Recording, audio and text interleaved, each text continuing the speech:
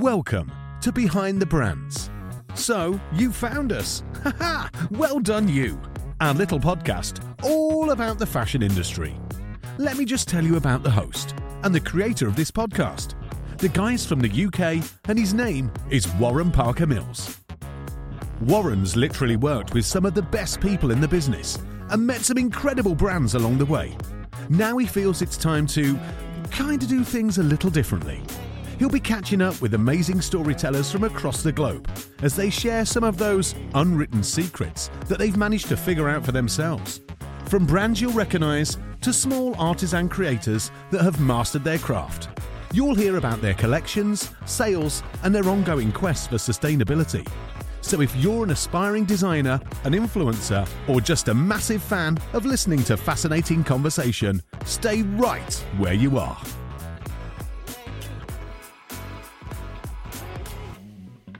Hello everyone, welcome to another episode of Behind the Brands. Here we are, my dear listeners from around the world, episode number 26, this one.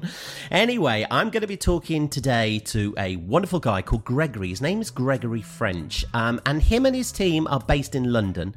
They've got a wonderful brand called Atlas Accessories, and not only do they create stunning, handcrafted and ethically sourced jewellery, they've just got a real connection with the product, and hopefully that will come through on the interview. I really, really hope so. It's also worth pointing out, actually, that they do give back 5% of their gross revenues to save and protect endangered habitats across the world. And that's a gesture, and that's a theme, should I say, that runs right the way through this interview. So I hope you enjoy it. And let's get on. Let's take a listen, shall we? A massive Behind the Brands welcome to Gregory French from Atlas Accessories. How are you today, sir? Are you well? Great, Warren. How are you doing? I'm really good. I'm so pleased that we've got this interview together. I know we've had a few technical issues, shall we say, but we got there in the end. So welcome, Gregory. And this is your first podcast, am I right? Yes, very much so. You were a little bit nervous, but I think it's going to be cool. I think it's going to be a good one. So tell everybody, Gregory, what you're about and what you do at the moment. What is your business? So I basically am a jewelry designer, and I started Atlas Accessories, which is an accessories company using kind of slightly out of the ordinary materials and all the symbolic meaning behind those materials to create jewelry that basically hopefully has a deeper meaning and more of a connection for people, and also a style. Cool. No, that's great. That's great. And I do want to dig a little bit more into that the essence behind what you do and the product itself, because there's so many great stories. And I know we've had a few conversations and you've waxed lyrical about what the product is about and the meanings behind it. I think that's really, really interesting. So tell us where you're from originally, Gregory, because you're not from the UK originally, are you? No. The accent I know is a dead giveaway. I grew up in New York. Okay. I'm basically a New Yorker, and I'm born and raised in New York, but have lived around quite a bit. I went to school in Texas. I also went to school in Japan, in university for a year. And then I pretty much backpacked around the world for a year. Then I worked in Tokyo, then in Wall Street, and then I was brought over to London, and then basically just fell in love with London. And then London has pretty much been my home. And I then also spent about 10 years in California, but came back here 8 years ago, and again, this is my home. Yeah. So how old were you when you went to Tokyo? The first trip was a foreign exchange student in my junior year of university, and I was about 19. And it was fascinating. It was a great experience. I think I grew up a lot that year. Yeah. That's a big drop, isn't it? Being dropped into a country like that with all that culture. And how did you, from an American lad, dare I say it, being dropped into a wonderful, rich cultural experience like Tokyo, well, Japan in essence. What was that like for you? Was that a real bit of a shock? It was, but honestly, I think that's what I was looking for, in a sense that, typical me, I didn't do a lot of due diligence before I went. I just kind of got on a plane and went. I think I had read the book Shogun and a Time magazine article on Japan or something. That was the extent of my knowledge. When you grow up on the East Coast in the U.S., you're very aware of Europe, but very unaware of Asia. I mean, this is gross generalization. And so when I wanted to go abroad, I was looking at the programs in Europe, and I had already learned to speak French in high school, and I loved it, but I'd been to Europe as a teenager, and I think I wanted some kind of serious adventure. And Asia to me was this just unknown quantity or unknown land. So I arrived, and first thing, I landed in Osaka, and my first memory was as we landed in Osaka, there's just neon signs everywhere. Mm-hmm. I was just like, wow, okay, this is so not what I was expecting. This is very modern. This is very whatever. And I had some great experiences, and I learned to speak Japanese while I was there. Wow. And ended up staying for a year, and it was great. That's amazing. That's incredible. And then you came back did you go back to the US after that, or did you go anywhere else after that little excursion? I went back and did my senior year in university. And then after, when I graduated, I guess more as a way of postponing having to do any serious work, I basically, made my great grandmother's salad dressing recipe, sold it to all my mother's friends, got some money together, and then buggered off to, backpack the world for a year or what have you. Wow. That's really interesting. I mean, I'm just thinking now, obviously your brand is called Atlas. Is there any similarities between your kind of backpacking, traveling the world and the brand name? I mean, where did the brand came from? Well, interesting enough, it's funny. It has nothing to do with Atlas, and the world and what have you. It does in a way. Atlas was the name of my dog. Right. Okay. But the reason I named it Atlas is because the concept behind Atlas Accessories is, depth of meaning using symbolism and just, connecting to memories and meaning. Mm-hmm. And, a lot of cultures and almost any religion basically says that if you, say out loud the name of a divinity or an entity or what have you, you're calling on that entity or divinity's blessing. Yeah. So for me, when I talk about my company, Atlas Accessories, every day, multiple times a day, I'm remembering this 43-kilo Ridgeback Mastiff rescue dog that I found in California. That was the gentlest, most amazing thing on the planet. And he passed away a couple years ago. But I named the company after him for that reason, as in terms of naming and symbolism more than anything else. And he got his name because at the time when I got him, things were very upside down in California. And, you just have those moments in life where everything's a little bit crazy. When I got him, I didn't have a care in the world. He literally took the weight of the world off my shoulders. So I named him Atlas. That's so cool. That's so cool. So, I mean, it's a wonderful story about the sentiment behind the name, but why jewelry? Where did this idea come from? Well, so, ever since I was a kid, I remember my first purchase, was our trip to Hawaii when I was like 13. And, I was all about the puka shell necklace. And this was like, smack in the middle of the 70s and the whole thing. And, but I wore that thing, despite getting teased in school. I was like, what? This reminds me of my trip to Hawaii and I don't care. So I had a thing for accessories since I was a kid. But I always wanted things that had some kind of meaning. Like something would occur in life and it would be an incredible memory. And I would want something that represented that memory that I could carry with me effectively. Mm-hmm. And, over time, I just cobbled together conceptual things because I'm not a craftsperson in any way, shape or form.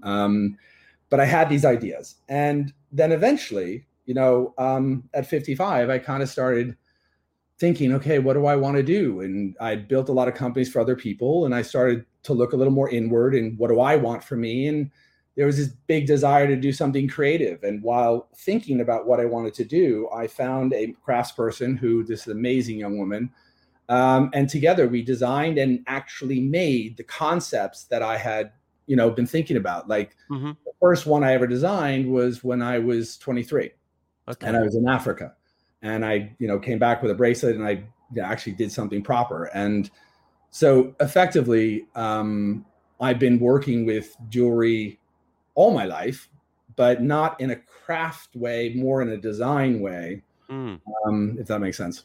Yeah, no, that is really interesting. So you're a self-professed non-designer, creative as such. However, you've got the understanding that product has a meaning, it has a purpose, and it has a statement that you want to obviously put that across. So what took you, Gregory, from that element? I know you met this wonderful lady that I'm sure we can dig a little bit deeper into her story, but what took you from that idea into creating a commercial business? I mean, that's really what I'm interested in trying to understand here. So, when I was thinking about what I wanted to do, because as I mentioned, it's like, I love retail therapy. It's a great way to think and what have you. And I decided to basically create a little bling for myself. Like, hey, I have these ideas on my wrist that I've been cobbling together for 35 years or whatever. And, more often than not, they would fall off and I'd have to, because the leather would degrade or something would happen and I would have to then make them up again in some way. So I thought, what I'd really like to do for myself is I'd like to turn these concepts into proper pieces of jewelry. It just kind of occurred to me. And then I went looking for this young craftsperson and I found them. And then we started making the prototypes and, we had to find the bison leather and we had to find someone who could actually cut the amber the way we wanted it and what have you. And we basically started building prototypes. And then as I started wearing them, more and more people started asking me where they could buy them. And it was literally very organic in the sense that, I hadn't really gone into it with the view that, hey, I'm going to be a jewelry designer and I'm going to go make jewelry. I did it because I wanted something to occupy my mind and wanted something to just do for myself while I was thinking about what to do. And then literally the kind of market told me, by people saying, hey, those are cool. Where could I get those? And I think they basically, because they're designed by story as opposed to, the story comes first, the materials that represent the story come second, then the design comes third. And I think by the nature of the way I design, I kind of feel like they look like something that invite inquiry. And so people started asking, tell me about this one. Oh, well, I made this one when I ran into a royal python snake in Battersea Park. Like they all had these crazy stories. So yeah. Okay. That's really interesting. So that's the impetus for each individual style then, a story. So are they your stories or are you adopting other people's stories or different cultures' stories? How are you coming up with all these stories? Well, they're basically are just due to events. So the Battersea Park, royal python snake, that's a great story. When I was doing these prototypes and thinking about and people were asking me and I started thinking, okay, maybe this could be a business. Well, how would that work? I don't know nothing about fashion. I know nothing about jewelry. And I was just contemplating this and I was very nervous and I was very unsure. And I was walking Atlas, my dog, and we came across this 5-foot long royal python in Battersea Park. Turns out someone had actually released a pregnant pet and the police had found 3 or 4 of these. And if you Google, you will find an article in the Daily Mail or something. And so this was this incredible experience. And Native Americans believe that if you come into an animal that is out of context, very much out of context, it's not just a message from the universe, it's a bit of a kick in the butt. Like, hey, you need to pay attention. So I went back. I have this great book that I looked at called Animal Speak, and it just tells you what the symbology and meaning is behind the different animals. And snakes are about being attuned with your environment and having the energy and the skill to evolve and transform. And so I took that as a sign that this is what I needed to do. And I basically canceled my consulting gigs. I put every dime I had into Atlas Accessories. I called Dagna. I said, let's go. And we took the leap. And and so I wanted to create a piece of jewelry to mark that memory. So I went Googling. So I had the experience. Then I went Googling for these materials. I found these vintage beads in the snake of shaped vertebra. And they were early trade beads made by the Europeans from molded glass to replace the actual snake vertebra that tribes used for trade. It's almost in a way an accidental, one of the earliest ethical replacements or, products. So it's an interesting story there as well. Yeah. And so I felt like this was great. These materials, these beads represented and looked like the whole snake symbolism. So I made the accent with snake vertebra, which is part of our accent collection. And that design was born. Wow. So you really did go all in on this. I mean, you like you say, you scratched out your clients. Your Rolodex was put away for a while because you've had some good jobs though, Gregory. Right? You've earned some good money. It seems from the conversation that I've had in the past. I'm very much a instinctive decision maker. I would say I will happily jump off the cliff and figure it out as I go down. Like it just, that's never been a problem. This time, I think, the pandemic kind of created a little bit of an extra wow, wasn't expecting that. Yeah. But yeah, it felt right. I'm an instinctive decision maker more than anything else. So we took the leap. And so far, it was absolutely the right decision. We're still trying to figure out how you navigate this new world, but I'll never regret it no matter what happens. Yeah. So is that the advice you'd give to somebody coming into the industry? Right, just jump off that cliff and just try and flap your wings as fast as you possibly can. I guess the way I would express it is, I'm also an overthinker in a sense and a strategist. So my jumping off a cliff it's more akin to, I will think about scenarios. I will run things through 150,000 times in my head for 70% of the decision, maybe. But then there comes a point where you have to say, okay, you've done the due diligence, you've thought it through in great detail. And if you really feel you have done that, then you've got to allow yourself that last 30% leap of faith, because you're never going to know until you do it. And I also don't think, I've always had a philosophy in building companies where, you don't learn in pure analysis and research. You have to be in action to really learn. So at some point you have to step into action. Otherwise the learning won't actually solidify. So I'd say do a lot of detailed work, ask 1,000 people 1,000 questions, look at it from every possible perspective, but then recognize when you're holding back just because you're not willing to take that leap of faith, in a sense. And I think what's really interesting about this and the points that you raised there, Gregory, is you are quite analytical. I've spoken to you a few times now, and I can see the cogs working literally as we're having a conversation, which is a wonderful attribute. I think the difference with a lot of people in the trade, especially designers or the majority of the creative fraternity, they do lead from their heart, and often they don't have that ability to ask those questions. They know they need to ask them, but they just don't know how to kind of put that across to get the answers that they need to make the right decision. That's a really, really interesting one, interesting point that you raised there. I think the best advice I would give there is that you might not know how to do it, but I'm quite sure within 1 or 2 degrees of separation, you will know someone. So don't be afraid to ask for help. You are who you are. I think this is the trick. For example, I am who I am. And there are certain aspects of this industry that I will never grasp and I will never understand. And if I'm going to have someone like a salesperson or a wholesale person, what have you, I have to be able to trust them. You can't do this yourself. You'll never do this kind of thing yourself. So you have to know where your limitations are, be self-aware, and then go out and find the people that'll help you. You will be able to find people. And what's your first impressions then? Well, not first impressions, because obviously you've done it a few years now, but how's your mind changed with regards to people within the industry? Would you say it's kind of cutthroat? Would you say it's very relaxed? What kind of adjectives would you use to describe the industry from new eyes looking in? That's a good question. It's very different than most of the other industries I've done. I've pretty much done most industries, but I would say, the reliance on relationship that this industry has, even more than the film industry, even more than the music industry, more than any other industry, it is very much about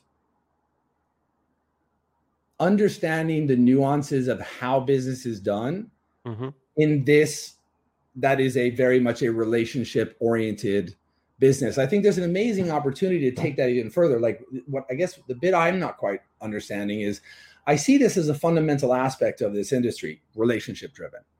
So when you get to the economic and legal level, why does that relationship not follow all the way through? Why isn't there more of a balance about, hey, I'm a retailer and I'm going to look after you, designer and brander, because you're going to drive my business?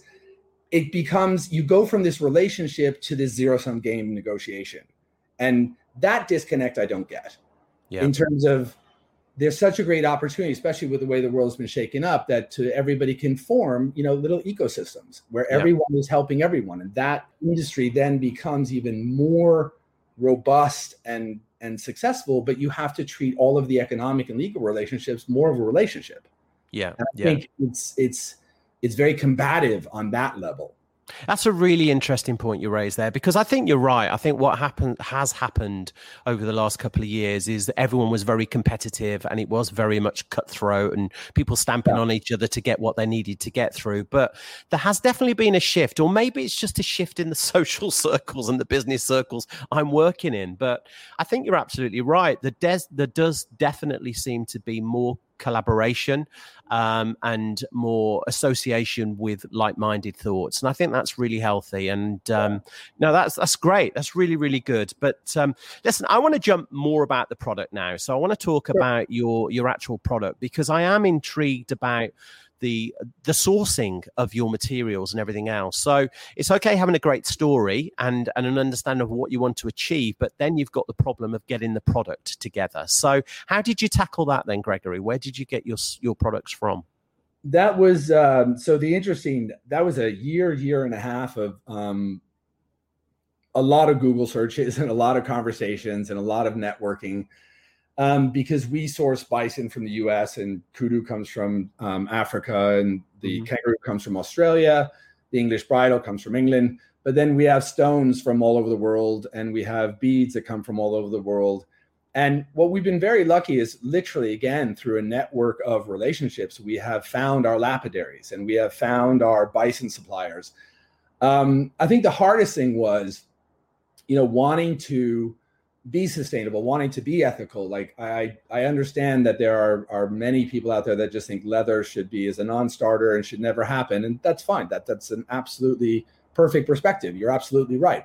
But at the same time, there are communities that, for example, have been hunting kudu for thousands of years. Yeah. And, our kudu, for example, comes from Namibia, where, local hunters, subsistence hunters will, hunt kudu for living. And then they will sell off the hides and the horns as extra income. So, I look at that and I think that's a great story. I feel like I'm hoping we are contributing to the health and welfare of that village and that group. And I'm not going to tell them how to, live their life and what have you. Yeah. So we have really gone very deep in our supply relationships and really tried to create relationships. Like, here's our view, and we want it to be sustainable and ethical. So how ethical is it? Okay, is there a view that we can continue to improve that over the next year or two? And we pretty much have been lucky enough to find suppliers that have a wonderfully balanced perspective. We have, I guess the best way to describe the balance is they want to be ethical. They want to be sustainable. That is fundamental to who they are. But they also recognize the reality of it may take time to get there. It's not going to happen overnight. Yeah. And then what I love is the way they communicate with us. And so we hope to then communicate with the consumer is that we're not perfect. And here's where we are. And here's how we're going to improve it. Sorry, I slightly got off track on that in talking about the suppliers. But no, that's fine. You know me, off on tangents all the time. Okay. And that's a really good point you raised there about the leather in particular. And there's one episode that I recorded with a guy called Daniel from The Herd's Throne, and he goes into depth about leather and tanning, and he's based in Canada, and he's just got an amazing business because he has gone back to basics, simply has. And there's great verification with him and his trade and the craft of doing what he does. Yeah. And just talking about that, Gregory, so I had a quick look on your website, and I check anybody. I recommend anybody listening to this podcast goes on and checks out the website and the Instagram, because it is fascinating. But you've got a section there, and it's called Smoke, Cleanse and Release. Yeah. And I'm intrigued to understand a little bit more. I did read it, so I do know a little bit more about it. I do know a little bit about it. But how do you visualize that messaging, and how do you want that to come across to your end consumer? What's all that about? So, well, that actually comes from when I was in the US, actually, I'm not sure if I should say this in public, but it's like I found an eagle feather war bonnet many, many moons ago in Europe. And I don't know why, but I wanted to find out what tribe it belonged to. Yeah. And I basically found the tribe it belonged to, and I brought it back to them, and I gave it to them. And as a result, I ended up doing a lot of, work with or being part of that tribe. It was the Lakota tribe. And I had these amazing experiences. And a lot of what they do, particularly is called smudging, and you take white sage and you use the smoke to cleanse negative energy as before or after a ceremony. And I love that concept, and I love the idea of using that to clear away negative energy. And there's a lot of cultures around the world that employ this kind of smoke cleansing in various forms. The Aztecs use copal, which is a tree resin, and the tribes in the Middle East, for example, use dragon's blood, and that's a resin from a tree. Mm-hmm. But I say we call it smoke cleansing because I think one needs to be, these ancient practices are fantastic, and it's amazing if you can bring them into your life, but there also needs to be a respect for these ancient practices. And whenever it comes around saying smudging, it's a very particular Native American, experience and ceremony. It has meaning and purpose, and to simply co-opt that because you want to talk about, oh, I smudge and I do this, I absolutely hate that. Mm-hmm. So I wanted to ensure, I love the concept. I love the idea that we try and cleanse it of any negative energy the product has had while going through our hands, and we send it off to the customer clean and ready to connect with the customer. But I wanted to be very authentic in what we say and respectful of other people's traditions. And so that's why we say smoke, cleanse, release, because it's the fundamental concept. And how do you do that? I mean, again, I love that. The idea of that, bringing that spiritualism and tradition and everything else. But do you do that in London? I mean, is that something that you literally do? Every single piece of jewelry that you guys sell, you've gone through this process with? Yeah, so we it's kind of like our ending ceremony with the product before it goes into the thing. We have this little mixture, and this is like the little kid in me gets to have a lot of fun with this. I just take different resins and different, herbs, and you crush them all up in a mortar and pestle, and you feel like a little wizard. And it's just, I kind of feel like I'm a kid again.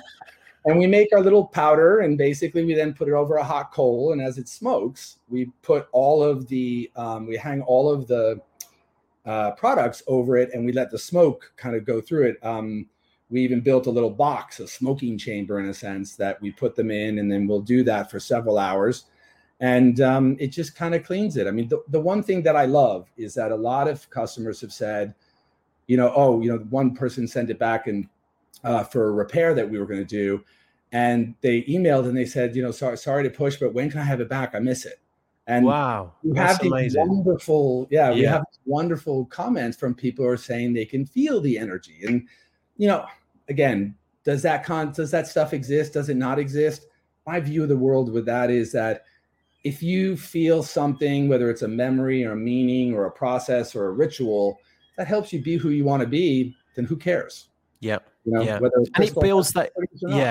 It builds that sentiment with the product as well. And that's really, really important, isn't it? Because I think it's really lovely to have things. I've got things that that have huge meaning to me. And actually, they might not be worth anything from a monetary perspective, but actually they will be passed on to my kids, even clothing. And I think that's really, really important, that you can kind of infuse what you've got with your own soul. And that sounds really woo-woo, but honestly. Not at all. I think so for me, the concept of connection and legacy and what have you is that, in ancient times, these leathers were chosen for particular reasons because of their elasticity, waterproofing, durability, what have you. Mm-hmm. And when things were made to last. Like something was made because it gave you protection or told a story, and you were given something that you expected to last your entire lifetime and probably be passed down. Okay, the leather straps might be replaced now and again, but if you carved a piece of amber for a purpose and you hung it on your neck as an amulet for some kind of, belief or protection or what have you, you wanted that to stay with you. It was part of you. And it's valued, isn't it? Yeah. Yeah. And I think jewelry is a fantastic opportunity to really, for authentic expression. This is why we have so many different materials, because we want all that meaning and symbolism to allow people to craft their own story. Because for me, the biggest thing missing, I think, today, or we've lost sight of, is storytelling. Yeah. And what storytelling does is, when I tell you a story about myself, I open up to you energetically. And if that then inspires you to tell a story about yourself to me, that's how connection is made. That's how community is made. Mm-hmm. And it's something where, authentic self-expression is not always easy. I mean, it's why people do fashion, because it's a great way to express yourself. And I think jewelry can go deeper because the choice of materials and what you can use and play with and what you can do is far more robust than fashion, because this is more individual in a sense, in my mind. And so that's why we make everything by hand. And, you know, we love it when we always have customers come and say, hey, well, you have this design. Can I add this and change this and do that? We're like, absolutely. Let's have a chat. And that's a lot of fun when we can do that. And we've literally crafted pieces that have actual detailed stories, so that when someone wears their bracelet, they have meaning and story on their arm, and it carries. And the biggest thing with the materials, we chose the materials so that you would never have to take anything off. You can wear this in saltwater, shower every day, etc. The ones I'm wearing right now, I'm very bad about waxing and care. I haven't waxed them in 8 months, and I'd never take them off, and they're in perfect condition. And the whole point is these materials are materials that were meant to last. So it also reduces disposability, which helps the environment. I think that's where we come from. That's so cool. And who is your customer then, Gregory? Who is the ideal? I know that I don't want to pigeonhole, because I think it's very easy to understand more about your brand. Just listening to you talking there, I've got an idea of who your customer is, but I'm just interested to see whether or not that matches with who your perception is.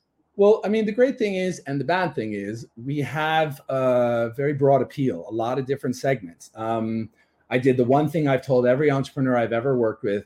I did the opposite of what I always told them to do. I always said, don't go out with too much opportunity, because it'll kill you stone dead. So what did I do? I launched with 33 designs, which was, classic. The guy who can't even take his own advice. It was quite funny. And that was my first learning curve, my lesson. Like, I now understand why people do that. But in terms of specific individual customer, the way I would actually describe them is the urban adventurer.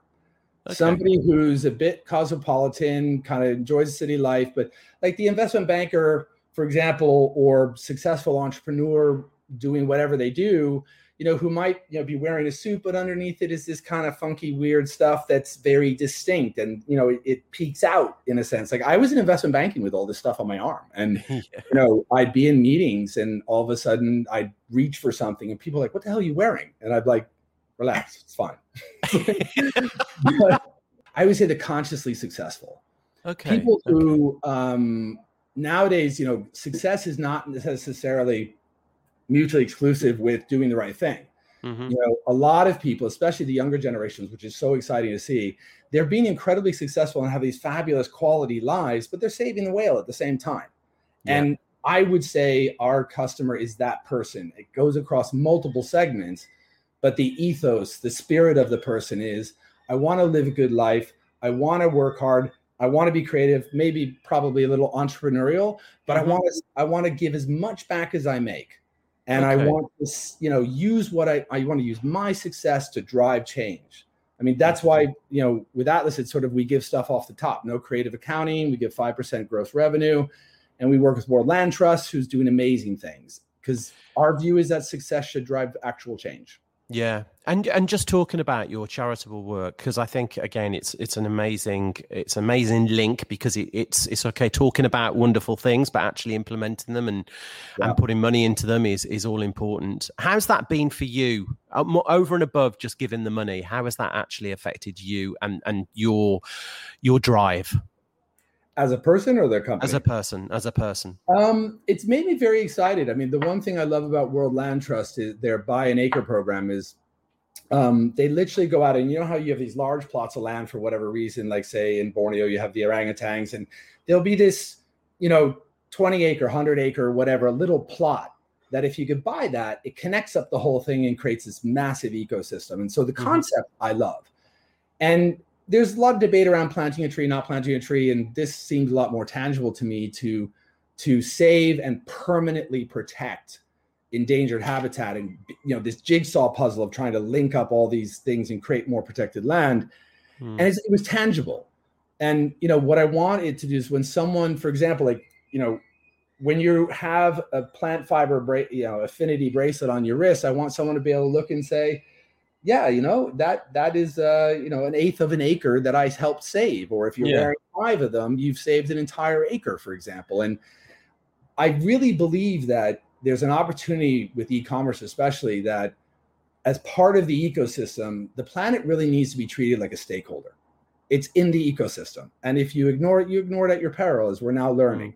Mm-hmm. But the trick there is, for a consumer as well, I really don't like when brands do a lot of talk and don't do a lot of action. And so I want this to be tangible and transparent. And so the idea is that every time you make a purchase, you know exactly, on a quantified basis, exactly what your impact is. And it might be 1/10 of an acre or 1/12 of an acre, but you know, it's tangible. Yeah, yeah. And I want to find out, Gregory, what's the best part of your job? Because, you know, listening to you, you've got this wonderful overview of the messaging and the storytelling and everything else. But what's the thing that makes you get up every day? What is that thing? Well, I'm working with a lot of, I've always loved mentoring younger people. Okay. And the entire company is pretty much, I'm the oldest. I'm literally the old dude in the company. And it's sort of everybody else is 30-something, early 30-something, or 20-something. I really like that I am helping guide them, you know, or creating something that they will then inherit and take over. That's part of it. But I think the thing that really makes me sit up and go, wow, is when you get that message from a customer that says, hey, I had this experience and I want to express this, and you know, how can I get more meaning into it? Or you start a dialogue with someone, and effectively someone is telling you their story. Yeah. I chatter a lot, but you get someone who is good at telling a story, or you hear someone's story.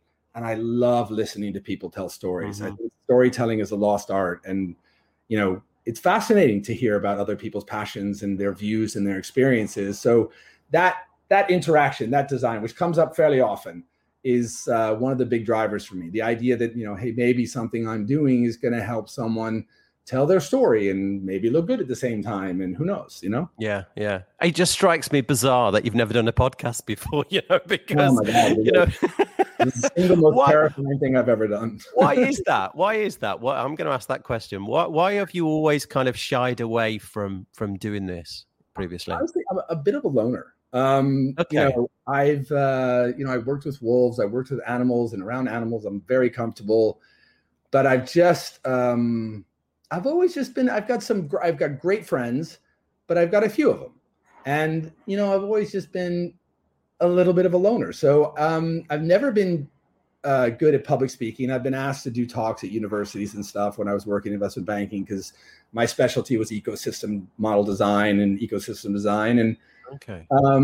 You know, and oh my God, they would look at me and I would have this blank look on my face, like, me stand up in front of 300 people. Are you out of your mind? It's like, and I'd run out of the room with my hair on fire. And it's just like, I don't know.